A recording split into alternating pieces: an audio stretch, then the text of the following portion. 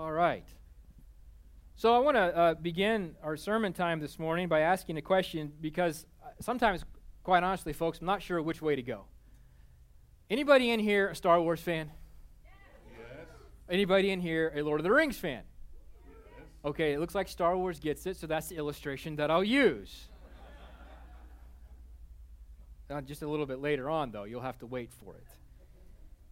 Now, over the past several weeks, we've been spending our sermon time in the book of Acts. We continue that trend today as we look at Acts chapter 8. We're going to look at verses 1 through 25. I know that Doug read for us verses 1 through 13, but we're going to expand our scope just a little bit in our sermon time this morning. And today, as we look at Acts chapter 8, verses 1 through 25, we see this one big idea. God's unstoppable plan means the other is fully included. God's unstoppable plan means the other is fully included.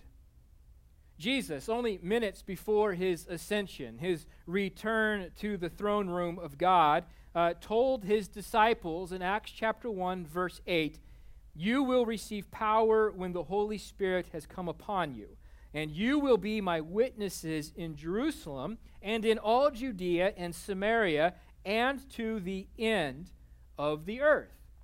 And I think it's fair for us to say that really throughout the book of Acts, what St. Luke is doing is unfolding how Jesus accomplishes this mission through his apostles. St. Luke unfolds for us the growth and the expansion of the church of Jesus, empowered by the Holy Spirit, the gift Jesus poured out upon his disciples after his ascension into heaven. Now, as St. Luke fleshes this out, we've seen then certain important keystone events. Jesus ascending to heaven in chapter 1, the outpouring of the Holy Spirit in chapter 2, the birth of the church from chapter 2 with the preaching of Jesus crucified and risen in chapters 3 and 4 and 5, and signs and wonders being performed by the apostles in Jesus' name in chapter 2, 3, 4, and 5. We've also seen that as the gospel became more popular, as men and women believed in Jesus as Lord and Savior, and as the church grew, the religious and civil authorities of the Jewish people began to oppose it. So St. Luke begins to record this opposition, this suppression, in chapter 4.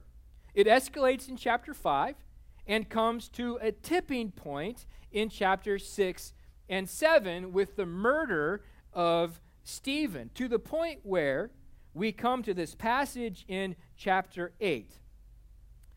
Referring to the execution of Stephen, St. Luke writes, "Saul approved of his execution, and there arose on that day a great persecution against the church in Jerusalem."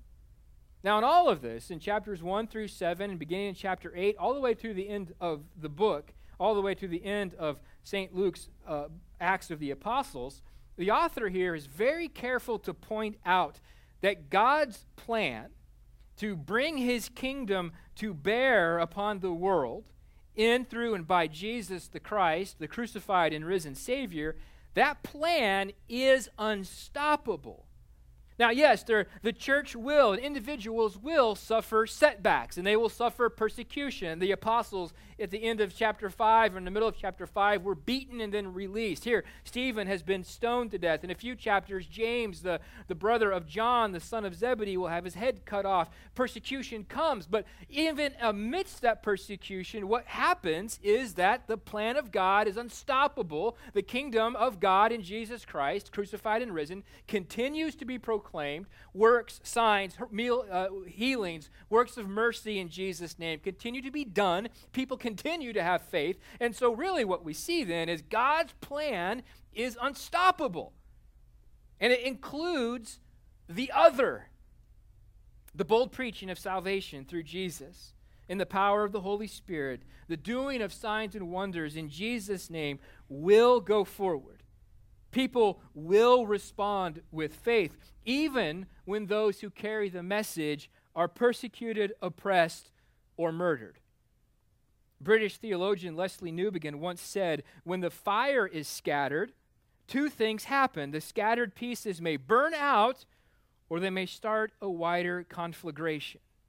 A bigger fire may emerge out of the scattering of flames. And that's exactly what we see in Acts chapter 8. With the persecution of the church, Luke tells us they were all scattered throughout the regions of Judea and Samaria except the apostles. In chapter 8, verse 4, those who were scattered went about preaching the word. And Philip went down to the city of Samaria and proclaimed to them the Christ. God's plan is unstoppable, and those attempts to stamp out the church, to get the preaching of Jesus crucified and risen contained, and the miracles done in his name to cease, those attempts only backfire. Because rather than putting out the fire, what these authorities have done is spread the flames. And Philip, who boldly proclaims Jesus to be to the Samaritans, goes in fulfillment of what Jesus has said in Acts chapter 1, verse 8. Philip's a really interesting person for us to recognize here. One, because quite frankly, sometimes it can be easy for us to think that only those people who are set apart, set aside for very specific ministries and tasks are given the responsibility of proclaiming Jesus. It can be easy for us to think only the apostles were really about the preaching and teaching of Jesus and the doing of miracles. Well, that's nonsense. Philip was not an apostle.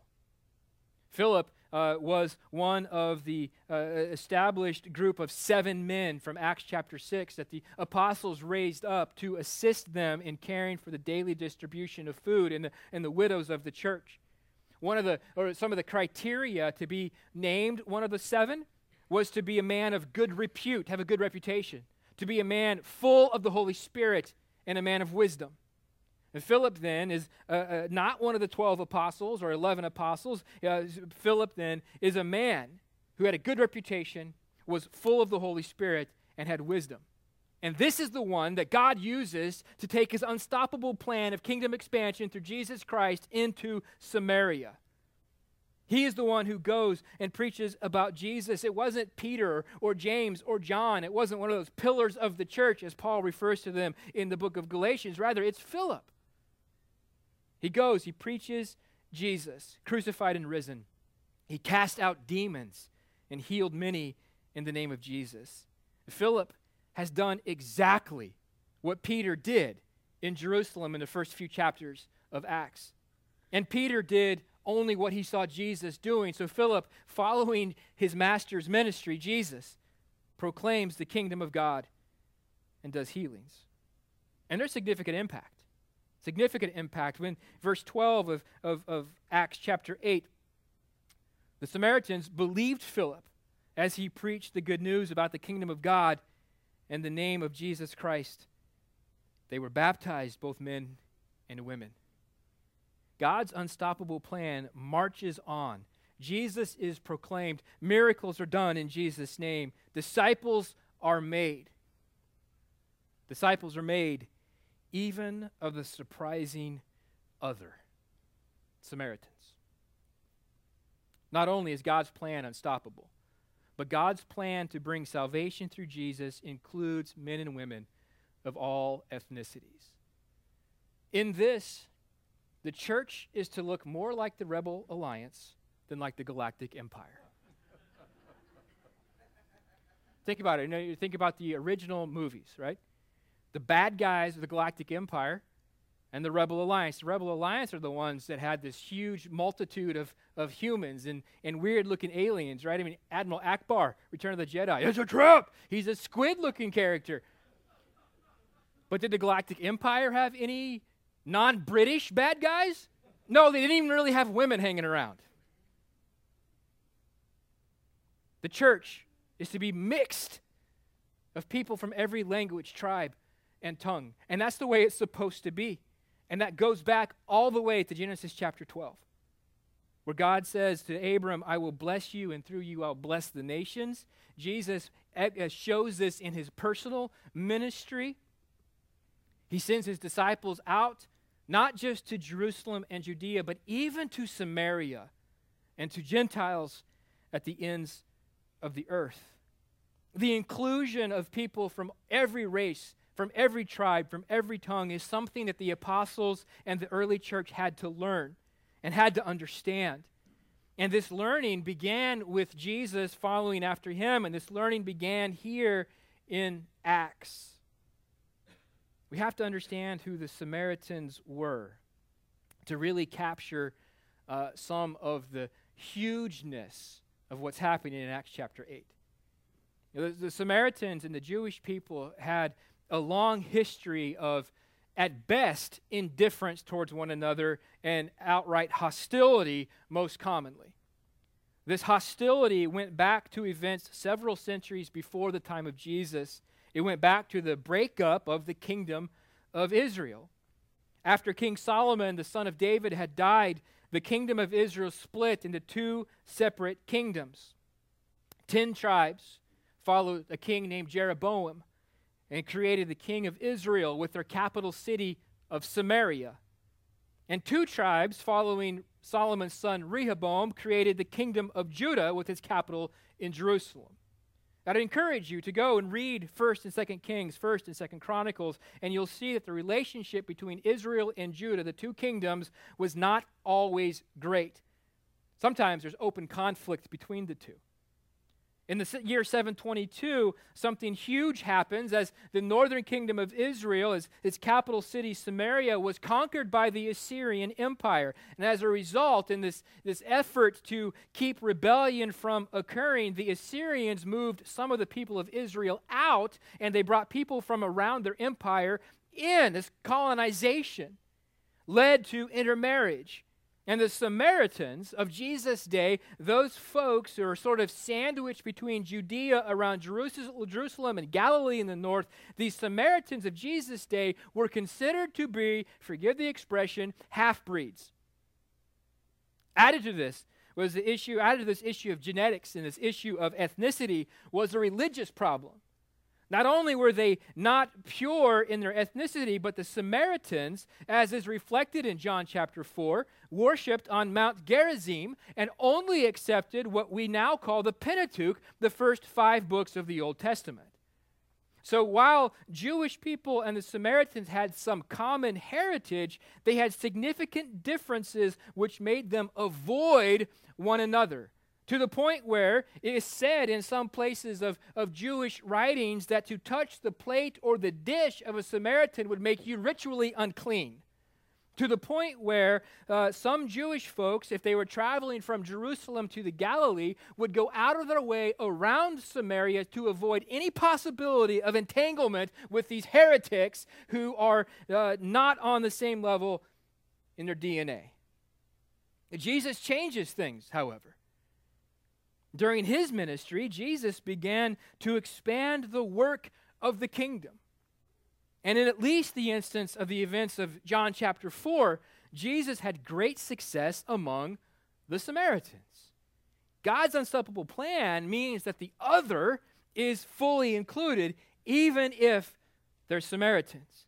Even if they have a different ethnicity, shade of skin, religious background, and voting pattern. In God's unstoppable plan, the other, those who don't look like us, those who don't think like us, eat like us, vote like us, can be and are fully included in Jesus Christ. The gospel of Jesus, brought to the Samaritans by Philip, brings freedom from a religious past and present superstition. The gospel of Jesus brought the Samaritans out of the influence of Simon the magician and his magic tricks. The gospel of Jesus and signs and wonders done in his name opened the eyes of the Samaritans, lost in their sin, lost in their idolatry, lost in their superstition, and brought them to repentance, brought them to baptism, brought them to life in Jesus' kingdom. In seeking to be a church that glorifies God by blessing people with gospel ministries, that they may believe in Jesus as Lord and Savior and join us in building his kingdom, we recognize that God's unstoppable plan welcomes the other And the gospel of Jesus redeems people of all ethnicities and all out of all religious backgrounds, as Jesus is the way, the truth, and the life. Centuries ago, and not that long ago, perhaps even then centuries ago, it used to be that to encounter the other, we'd have to leave home. My friend Robbie Lindsay has pointed out to me that what we used to call the 1030 window, those parts of the world where there's a quote-unquote civilization wasn't and the gospel hadn't been, well, in America, they have come to us. In a very real way, we don't have to leave home to encounter the other. All we have to do is walk out the front door. And an amazing thing about Destin is that we encounter so many different people because of the J1 program, because of just the simple fact that immigrants come here to find jobs, to work, and to make a life for themselves. Folks, we don't have to go that far to encounter the other. And the other is precisely who we are to encounter with the gospel of Jesus Christ. The other is fully included. And we see that being fully included means the other receives the Holy Spirit. Now, when the apostles at Jerusalem heard that Samaria had received the word of God, they sent to them Peter and John, who came down and prayed for them that they might receive the Holy Spirit. For he had not yet fallen on any of them, but they had only been baptized in the name of the Lord Jesus. Then they, that's Peter and John, laid their hands on them, and they received the Holy Spirit. Why did the apostles send Peter and John? It isn't because there's something deficient in Philip's preaching or in Philip's proclamation.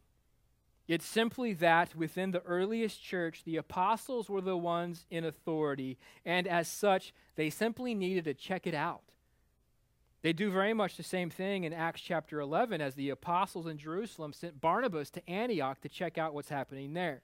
It's an effort to ensure that everything is copacetic, that Jesus is being correctly proclaimed and taught. But if there was nothing deficient in Philip's preaching, why hadn't the Holy Spirit come to the Samaritans? It makes sense to me, at least, that this is God's way of leading Peter and John and the other apostles to see and understand God's full inclusion of the other. Remember, our gospel reading from this morning is a little bit odd, right?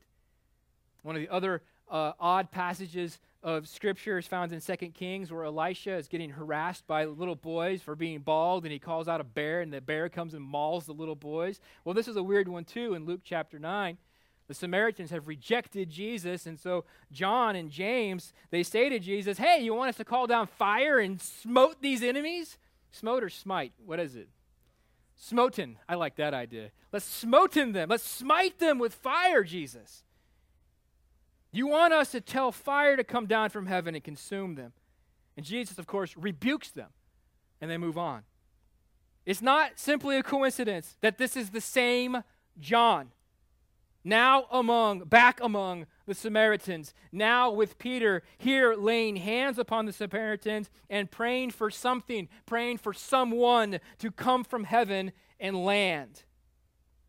John has to have his eyes opened as well. And we see that the Holy Spirit falls upon the Samaritans.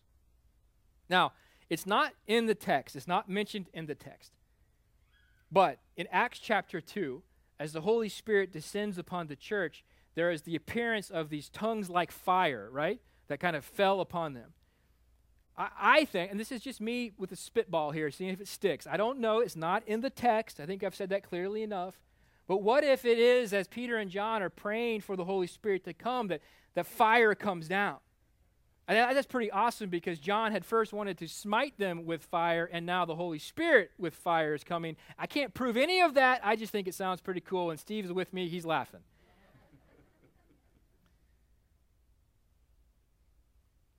God's unstoppable plan means the other is fully included. And as St. Luke continues to unfold the growth of the church, as the gospel is proclaimed in Jerusalem and Judea and Samaria and to the ends of the earth, the Holy Spirit comes and includes the other fully into the church. Here in Acts chapter 8, Peter and John witness the Samaritans receive the Holy Spirit. Peter in Acts chapter 10 will witness Cornelius and other Gentiles receive the Holy Spirit. Paul in Acts chapter 13 witnesses the Gentiles of Antioch and Pisidia receiving the Holy Spirit. In Ephesians chapter 1, Paul writes that the Holy Spirit is the seal, the seal of the inheritance. And then in Ephesians chapter 4, St. Paul says, there is one body and one Spirit, just as you were called to the one hope that belongs to your call, one Lord, one faith, one baptism, one God and Father of all, who's over all and through all and in all. The Spirit comes to fully include into one kingdom under Jesus Christ. And that's God's unstoppable plan, which means the other is fully included. And folks, we ought to be really excited that the other is fully included. Yeah, because I eat bacon. I make that as a joke, but the reality is we ought to be really excited that God includes the other, because that means most of us in here. We find ourselves among the Samaritans and among Cornelius. We find ourselves among the ends of the earth. There's one more thing to be said about this particular passage. It is that God's unstoppable plan means, yes, the other is fully included. But we have to recognize that it is up to God to determine and direct His messengers. And it is up to God to give the Holy Spirit to those who believe. Simon the magician has to learn this the hard way. Simon had seen Philip do these amazing works. Simon himself had been a magician who could do magic tricks. And here he sees Philip doing these amazing works in the name of Jesus and in the power of the Holy Spirit. And Simon follows Philip around. Back in the days when Jerry Garcia was still alive and the Grateful Dead toured all the time, there were deadheads who followed the band from place to place listening to their music. It's probably the same show every night, I would suppose, with some differences. But here we have Simon, sort of a first century deadhead, following Philip around, wanting to witness these miracles, these awesome signs in the name of Jesus.